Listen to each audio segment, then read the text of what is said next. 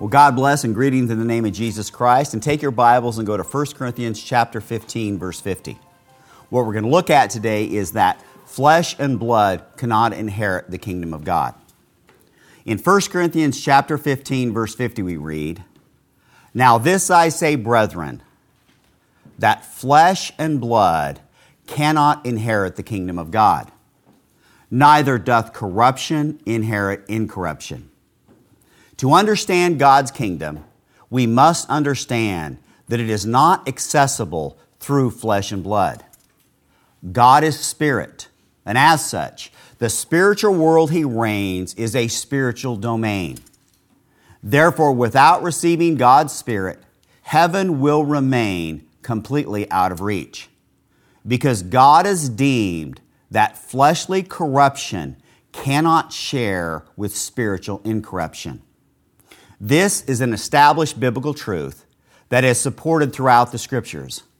It is beyond reasonable debate, simply because it is taught so frequently and so consistently in God's Word, that those of the flesh, because of their sinful condition, are unfit for entrance into heaven.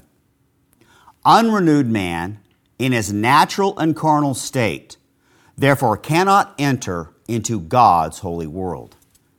Hence, not only will sin ruin men's lives on earth and create here present misery, but it will also prohibit entrance into God's heavenly kingdom. The physical body that the natural man is born with cannot transcend into the glory which is heaven. This is why the Scriptures reveal that Jesus, the Son of God, must change the bodies of those who believe upon Him so that they can become vessels fit for heaven's glory. In Philippians chapter 3, verse 20, we read, "For our conversation or our citizenship is in heaven, from whence also we look for the Savior, the Lord Jesus Christ." Now verse 21, "Who, Christ, shall change our vile body, that it may be fashioned like unto His glorious body, according to the working whereby He is able even to subdue all things unto Himself." The believer's citizenship or their conversation is in heaven. This means that through faith in God's Son, their new world is the spiritual world of God. See, though Christians have promised by God that heaven is theirs, still they need a means by which they are made fit for heavenly entrance.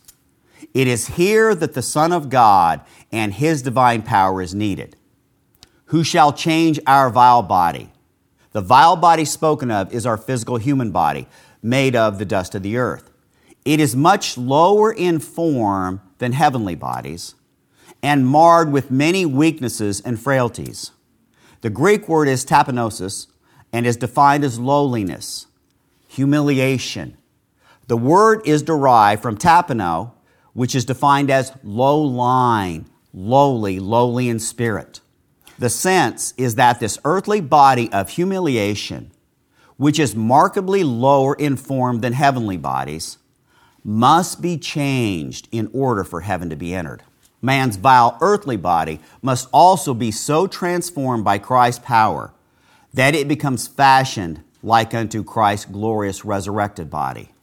Hence, once someone believes on the Lord Jesus Christ and receives the gift of the Holy Spirit through Him, then there is the future and reliable hope that Christ shall change the believer's body of humiliation into a body of celestial glory like unto Christ's own. 1 Corinthians chapter 15, verse 44 now. "It is sown a natural body, it is raised a spiritual body. There is a natural body, and there is a spiritual body." Barnes on Philippians 3:21. "That it may be fashioned like unto His glorious body." Greek, the body of His glory. That is, the body which He had in His glorified state. What change the body of the Redeemer underwent when He ascended to heaven, we are not informed. Nor do we know what is the nature, size, appearance, or form of the body which He now has. it is certain that it is adapted to the glorious world where he dwells, that it has none of the infirmities to which it was liable when here, that it is not subject as here to pain or death, that it is not sustained in the same manner. The body of Christ in heaven is of the same nature as the bodies of the saints will be in the resurrection, and which the apostles call spiritual bodies. And it doubtless accompanied with all the circumstances of splendor and glory which are appropriate to the Son of God. The idea here is that it is the object of the desire and anticipation of the Christian to be made just like Christ in all things. He desires to resemble him in moral character here and to be like him in heaven. Nothing else will satisfy him but such conformity to the Son of God, and when he shall resemble him in all things, the wishes of his soul will all be met and fulfilled. End quote. To enter God's spiritual kingdom, then, Jesus, the Son of God, who was crucified and raised to life by God, must fashion and transform the vile, lowly, and earthly physical bodies of those who have believed upon himself, to then resemble his own glorious resurrected body. This miracle, which Jesus promises to perform on all who have made him their Lord, shall be at that time the greatest miracle he has yet to demonstrate. In other words, the Lord Jesus is far from done in displaying the glorious and heavenly power given to him by God. And like the caterpillar's transformation into a butterfly, where one form is replaced by another, much more glorious form, so shall the Son of God change our vile human bodies to be like unto his own glorious spiritual body. A body first made for the earth, transformed by Christ's power to then be fit for heaven. 1 John chapter 3, verse 2. Beloved, now are we the sons of God, and it doth not yet appear what we shall be. But we know that when he shall appear, we shall be like him, for we shall see him as he is. Through Christ's power, he shall make his people fit for heaven. See, it will also not be until the believer is made like Christ that he shall be able to also totally see Christ as he is. Bodily transformation is needed so that even the great glory of the Savior can be seen and appreciated. Like the blind man whose eyes Jesus opened, so shall we also need Christ's power to transform us, so that we shall be enabled to see the Lord as he truly is, teaching us that for true and unobstructed spiritual sight, then a new spiritual body with new spiritual sight must be provided. Consequently, not only can men not enter heaven in their physical present state, but they also will remain unable to actually see the Lord Jesus as he really is. Until then, they are made like him. Spiritual power, therefore, will be needed and shall be exerted so that the world above may be seen, experienced, and entered. Hence, it remains impossible for any to truly see Christ until they are made by Christ's power like him. True religion, therefore, must possess the humility to realize that our earthly and sinful bodies are unfit for heaven, and that only by Jesus' divine power and bodily transformation can we enter heaven. God's word, therefore, teaching us that we are wholly dependent upon God and his Son to make us capable for entering heaven. So that where a proud man refuses to rely on God and his power for anything, a believing man knows that heaven is unattainable if he does not. Thus, wherever true faith is, there will be an admission that only by God's power can we be first transformed and then transported into heaven. To then live in God's presence forever will take a body capable for such an existence. Yet there is no reliable chance, nor hope of obtaining a spiritual body from God until first a man receives God's Holy Spirit. For the Holy Spirit is the seal that spiritual sonship is ours, and heavenly inheritance will be waiting for us as well. The body that men inherit from their physical birth is a perishable body from the beginning. 1 Peter 1:23. Being born again, not of corruptible seed, and that's in reference to that first body, but of incorruptible, by the word of God which liveth and abideth forever. This corruptible seed of the fleshly body has no hope of sustaining the soul beyond a few short years. The body of man, as we know it today, can only house physical life for a very limited time. Thus, even at birth, death is just a few short steps away for those born only of the flesh. For any then to have hope of heaven and eternal life is promised, a completely different nature must be given to them. The Scriptures refer to this as the new birth, whereby God imparts and implants His own divine nature into His newly adopted children. It is this truth of needing to be born again that Jesus instructed Nicodemus in. And in John chapter 3, verse 1, we read, "There was a man of the Pharisees named Nicodemus, a ruler of the Jews. This same man came to Jesus by night and said unto him, Rabbi, we know that thou art a teacher come from God. For no man can do these miracles that thou doest, except God be with him." Verse 3, Jesus answered and said unto him, Verily, verily, or truthfully, truthfully, I say unto thee, except a man be born again, he cannot see the kingdom of God. Nicodemus came to Jesus with the belief that Jesus could not have performed the miracles that he did without God being with him. Nicodemus, therefore, rightly concluded that the miracles that Christ performed required that God was with Christ. This shows us the beginning of Nicodemus' faith, as until men realize the divinity connected to Christ, they cannot be taught revelation concerning the spiritual world. Because also Nicodemus had evidenced faith in Christ, that he was from God, this allowed our Lord to begin instructing this ruler of the Jews as to what was necessary to enter the kingdom of God. Hence, Jesus took Nicodemus' faith that he was of God to then reveal the great truth that to enter heaven, all men, even devout religious Jews like himself, must be born again. See, it makes no difference your level in religion or even how versed you are in Scripture. If you lack the Spirit of God within yourself, a man can be a religious leader, like Nicodemus was, or a deacon in a church, or even a pastor in a pulpit.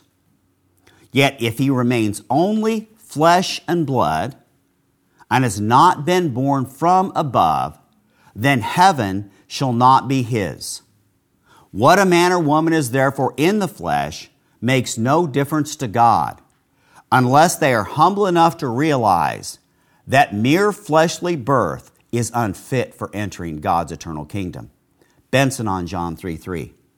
Verily, verily, I say unto thee, I declare it with the utmost solemnity, as a truth of the highest importance, that whatever great privileges any man may inherit by his natural birth or education or church fellowship, or by the place he occupies, or the rank he holds in civil or religious society, or how exact and strict soever he may be in ceremonial observances, unless a man be born again, he cannot see, cannot even have just views of, much less can he enjoy the kingdom of God on earth or in heaven, can neither be a true member of the church militant, nor enter into the church triumphant. Nor will thy knowing and acknowledging that I am a teacher come from God avail thee, unless thou experience this second birth, end quote. It is therefore not enough to be born solely into this physical world and think that heaven is attainable. The realm of heaven also having much higher restrictions than merely religious education. The separation between earthly things and spiritual things is far greater than most foolishly suppose, as men must become sons of God through spiritual birth given to them by God, before either salvation or eternal life may be theirs. There is no compromising on this solemn truth. God is spirit, and the kingdom of God, which he reigns, is spiritual in nature. So that without receiving God's holy nature, those born of the flesh will remain completely estranged from heaven. To not believe this clear truth is to remove all hope of eternal life. Verse 4 now in John. Nicodemus saith unto him, How can a man be born when he is old? Can he enter the second time into his mother's womb and be born? Nicodemus, as a natural man who lacked both the spirit and perception of spiritual things, could not initially understand the concept of spiritual birth, teaching us that those of the flesh have no real perception of spiritual things. It is also common among carnal men, even if they are ranked in religion, to know nothing of the true path to heaven. So that just because a man may be religious does not mean he knows anything of what is really necessary to enter God's heavenly kingdom. 1 Corinthians 2, verse 14. But the natural man, and this is the man without the Spirit of God, receiveth not the things of the Spirit of God, for they are foolishness unto him. Neither can he know them, because they are spiritually discerned. To the natural man, and one to whom God's Spirit has not been given, spiritual truths are very confusing. Unequipped for heavenly revelations, he will fail in understanding not only God, but also the entire spiritual world of God. Because the only way that a man born merely of the flesh can try and grasp God is through his mind and mental capabilities. Yet this will prove impossible, simply because spiritual things, like the new birth, can only be discerned and understood through the Spirit. Ellicott on 1 Corinthians 2:14. Natural. That is literally that part of our nature which we call the mind. And it signifies that man, in whom pure intellectual reason and the merely natural affections predominate. Now such a one cannot grasp spiritual truth any more than the physical nature, which is made to discern physical things, can grasp intellectual things. Spiritual truth appeals to the spirit of the man and therefore is intelligible only to those who are spiritual, in whom the pneuma is not dominant but quickened by the holy pneuma.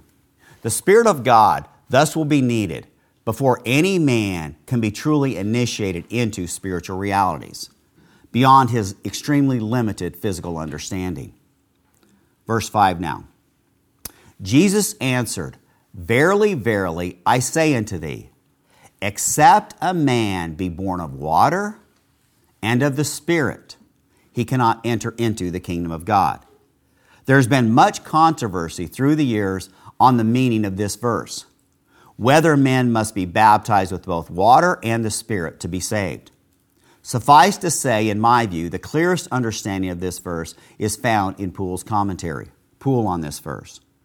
Our Savior instructing a Pharisee, to whom the prophetical writings were known, expressly uses these two words, and in the same order as they are all set down there. First water, and then the Spirit, that the latter might interpret the former. For water and the Spirit, by usual figure, when two words are employed to signify the same thing, signify spiritual water, that is, His divine grace in renewing the soul, as when the apostle says, in demonstration of the Spirit and of power, to signify the powerful Spirit. Thus John the Baptist foretold of Christ that he should baptize with the Holy Ghost and fire, that is, with the Spirit, that has the force and efficacy of fire to refine us from our dross and corruptions. Thus, our Savior plainly instructs Nicodemus of the absolute necessity of an inward spiritual change and renovation, thereby showing the inefficacy of all the legal washings and sprinklings that could not purify and make white one's soul, which were of high value among the Jews. Entering into the kingdom of God is of the same import and sense with seeing the kingdom of God. That is, without regeneration, no man can truly be joined with the society of the church of God, nor partake of the celestial privileges and benefits belonging to it here and hereafter." End quote. The Holy Spirit is referred to in Scripture as relating to both water and fire, which are both forms of purifying agents. And now in Numbers 31:23, "Everything that may abide the fire, you shall make it go through the fire, and it shall be clean. Nevertheless, it shall be purified with the water of separation. And all that abideth not the fire, you shall make go through the water." Symbolically then, the physical elements of fire and water and their ability to cleanse and purify on the earth, God likens to what the Holy Spirit shall do, so that unless men are cleansed with the Holy Spirit, they shall remain too unclean for heaven. Jesus also taught that John's baptism of water would be replaced by his own baptism, which would consist of sanctifying men by giving them the Holy Spirit. In Acts chapter 1, verse 4 now, "And being assembled together with them, commanded them," this is Christ speaking, "that they should not depart from Jerusalem, but wait for the promise of the Father, which, saith he, you have heard of me," again Christ speaking, "For John truly baptized with water, but ye shall be baptized with the Holy Ghost not many days hence." John's baptism of water was a precursor of the Holy Spirit that Christ's baptism would bring. John also, early in his ministry, spoke of this future spiritual baptism of Christ, as he made reference to it as being baptized with the Holy Ghost and with fire, Matthew 3:11. "I indeed," John speaking now, "baptize you with the water unto repentance. But he that cometh after me is mightier than I, whose shoes I am not worthy to bear. He, Christ, shall baptize you with the Holy Ghost and with fire." Benson on this verse. "He shall baptize you with the Holy Ghost and with fire. He shall not only administer the outward element or sign to his disciples, but the things signified thereby, the gifts and graces of the Holy Spirit, which, in their operations and effects, are like fire, enlightening, quickening, and purifying men's souls, and kindling therein pious and devout affections, inflaming their hearts with love to God and all mankind, and with a degree of zeal for his glory and the salvation of sinners, which all the waters of difficulty and danger, of persecution and tribulation, which they may be called to pass through, shall not be able to quench. And this baptism of fire he will communicate in so abundant a measure that ye shall seem to be overflowed therewith." End quote. Water baptism was a sign of repentance through men coming to confess their sins, Matthew 3:6, and were baptized of John in the Jordan, confessing their sins. John's baptism of water primarily aimed at preparing men for the baptism of the Holy Spirit, which Jesus alone could perform. This baptism is a completely spiritual baptism, whereby through the power of the Holy Spirit, men are made fit for heaven. Later in Acts, we see Christ's disciples being baptized with this baptism of the Holy Spirit, evidenced by the supernatural event of cloven tongues of fire coming on each of the apostles who received the Spirit. Acts chapter 2, verse 1. And when the day of Pentecost was fully come, they, the apostles, were all with one accord in one place. And suddenly there came a sound from heaven as of a rushing mighty wind, and it filled all the house where they were sitting. And there appeared unto them cloven tongues like as of fire, and it sat on each of them. And they were all filled with the Holy Ghost, and began to speak with other tongues as the Spirit gave them utterance. Gilon, Acts 2:3.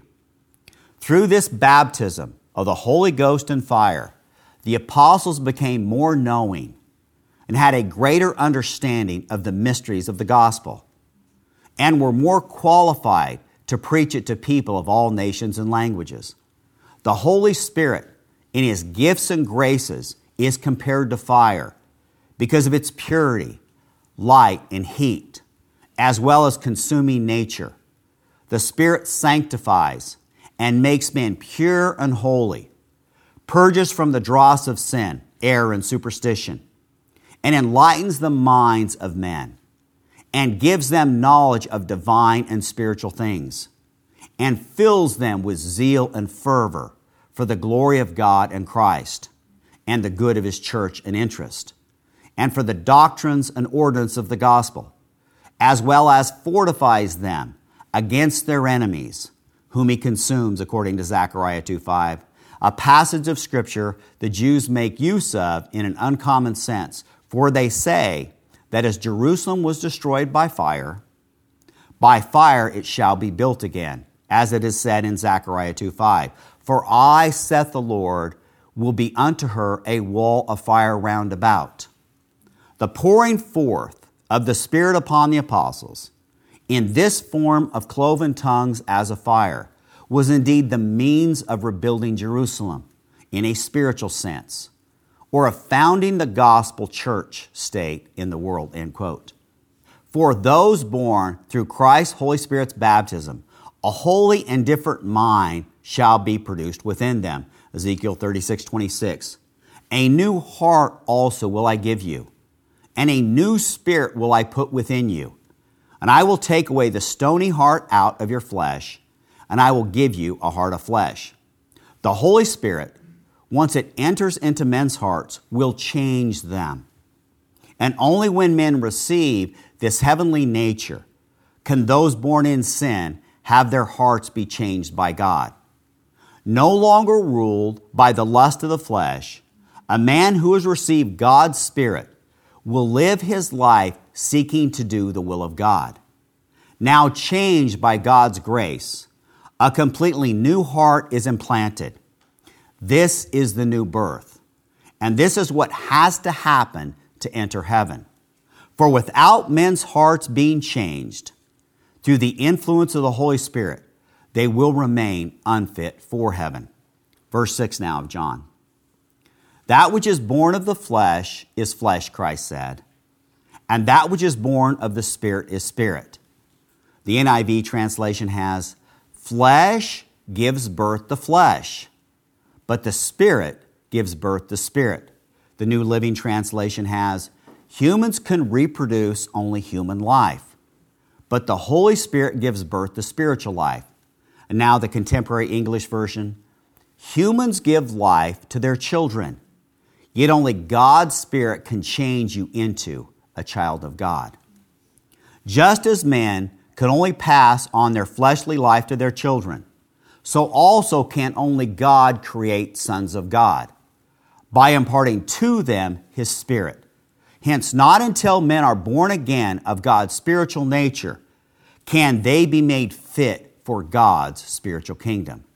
Romans chapter 8, verse 15. For you have not received the spirit of bondage again to fear, but you have received the spirit of adoption, whereby we cry, Abba, Father. The Holy Spirit is referred to as the spirit of adoption because it both proves and provides adoption. Heaven is therefore for God's sons, And every son who has been adopted into God's family will be given the Spirit of God as a witness to both himself and the world of his spiritual sonship. The Holy Spirit's presence will so influence a sinner's heart that his new main desire for living is to please God. True children of God, therefore, shall prove their adoption into the spiritual realm by desiring and longing for spiritual things, so that after receiving God's Spirit, a hunger for God and the things of God will be the driving force in their life. And since they have been made God's sons, movement toward the kingdom of God will begin. Knowing they are now God's, they cry, Abba, Father. Barnes on Romans 8:15. Abba, the word is Chaldean, means father. Why the apostles repeat the word in a different language is not known. The Syriac reads it, by which we call the Father our Father. It is probable that the repetition here denotes merely intensity and is designed to denote the interest with which a Christian dwells on the name, in the spirit of an affectionate, tender child. It is not unusual to repeat such terms of affection. This is evidence of piety that is easily applied. He that can, in sincerity and with ardent affection, apply this term to God, addressing him with a filial spirit, as of his Father, has the spirit of a Christian. Every child of God has a spirit, and he that has it not is a stranger to piety. End quote. The true Christian, thus, who has received God's Spirit will know that and shall express that God is their Father.